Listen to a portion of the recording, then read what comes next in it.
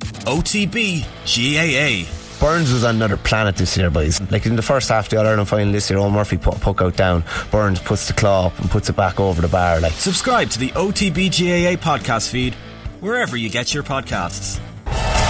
Off the Ball Daily. Welcome to Tuesday's Rugby Daily. My name is Richie McCormack. On the way, we hear from Ireland captain Jonathan Sexton and indeed Gary Ringrose ahead of Saturday's date with the Springboks. But first, the world champions have shown their hand for that test at the Aviva. Their starting 15 shows 3 changes from their final Rugby Championship outing against Argentina in September. Cheslin Kolbe has been selected at fullback for the first time in his international career, replacing Willie LaRue. Vodacom Bulls winger Kurt Lee Arenza starts on the right wing in place of Canan Moody, and Damien Willemse of the DHL Stormers comes in for Francois Stein at out half. On the bench, Jacques Nienaber and co have deployed the bomb squad with Oxen Shea, Vincent Koch and Quagga Smith among the 6th side of their 6-2 split.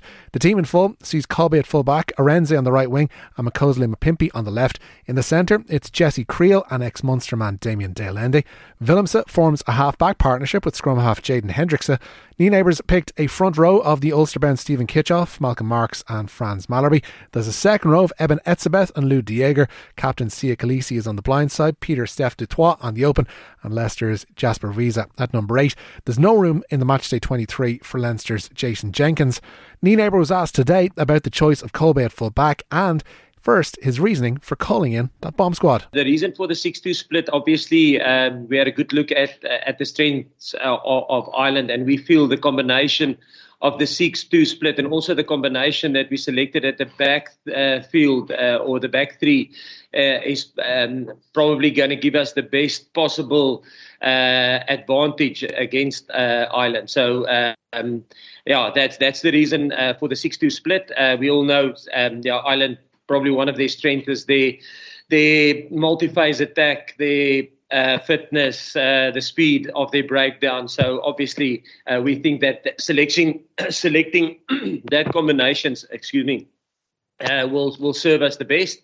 And then your question regarding Cheslin, Cheslin at fullback, he was actually, I would probably say after about 3 or 4 games since he started with us in 2018, Cheslin was always a realistic option for us at 15 and trained at 15 often for us.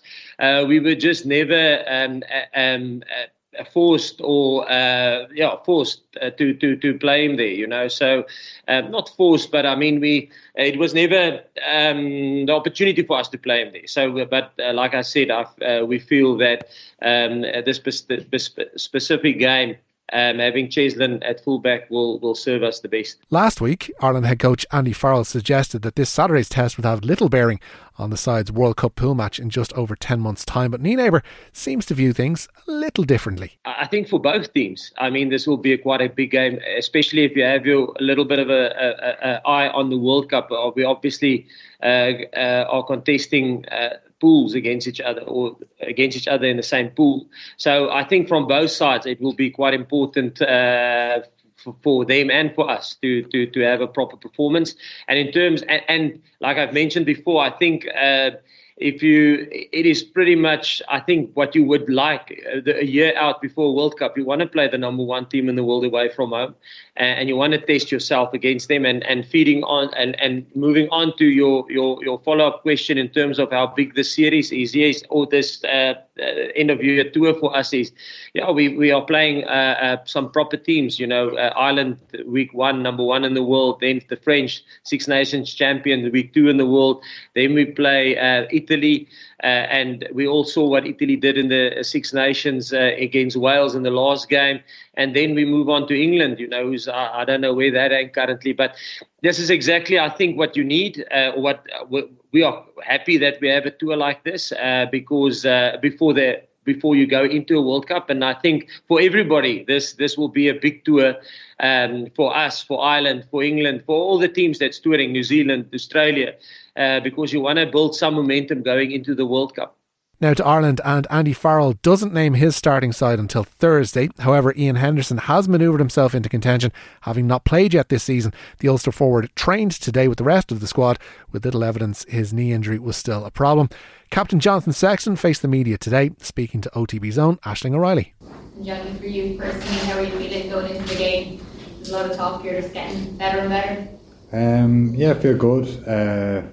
You know, in the first 2 games of the season, you're always expecting a couple of mistakes, you know, in a lot of parts of the game, and I definitely had them in the first couple of games. So it's important I just learn from them, build on what was good, and then try and put it all together on Saturday. I was just asking Gary there about the dynamic in the team with like 49, 50 players out there in training, how it's all working. What's it like, I suppose? Yeah, the coaches did a good job. I wasn't envisaging how it was going to work, but they did it well in terms of we were almost rotating as teams, and we're almost 4 teams at the start into 2, and you know, it was good. It was different. It's a unique week. You know, we had a unique experience in the summer, and then we've got another one now with, you know, 2 matches going on, big game Friday night and then a big game Saturday. So it's good. It's what we want. You don't want anything to be the same, because you get comfortable then, and then come World Cup you're not ready for anything changing, or you know. So we're testing ourselves and trying not to keep things too familiar. And having that tag of number 1. I suppose as captain, is it something to be aware of, and maybe with some of the younger players in that? Is it a pressure? Do you embrace it? What way do you look at it? Honestly, it's not something that really we talk about much. Like, it's not a goal to become number 1 in the world. That might sound stupid, but like in some sports it is, in golf or tennis, but in rugby the rankings matter once, and it's like 3 years out from a World Cup when they matter, which doesn't make that much sense either. But you know, we don't speak about to be number 1 in the world. You need to win the World Cup. That's where the goals are. You know, obviously you want to be the best in Europe. You want to win the 6 Nations. So those are our goals. There's nothing to do with being number 1, and I don't think many teams read too much into it. I know the other teams are probably referring to us now trying to put pressure on it, but we don't speak about it. Gary Ringrose was also in front of the microphones today, and the Ireland Centre was asked if there was any significance to the box naming their team so early. I mean, you don't look into it too much, but it does kind of help in terms of being able to get the prep done, and looking when certain combinations have been together and what they've done, and look at individuals and try and pick up traits or habits they have, kind of, so it's kind of off the pitch on the laptops. It can help a little bit in that. While Nienaber hailed Ireland's versatility, it's also a trait Ringrose has spotted in Saturday's opponents. I think they've shown like versatility in the fact that they can beat teams right across the park. Obviously they've the power game, that's the foundation of how they play, but then what is off the back of that is an unbelievable challenge, certainly for the backs, and the versatility they have across the back line, and danger they have. We'll have to be on it to deal with it. Elsewhere, All Blacks lock Brodie Retallick will miss his country's autumn internationals against both Wales and Scotland. He received a red card during their match against Japan at the weekend. He's been handed a 2-game suspension, meaning he should be available to face England at Twickenham on the 19th of November. While finally, Scotland lock Sam Skinner has been forced to withdraw from their squad through injury.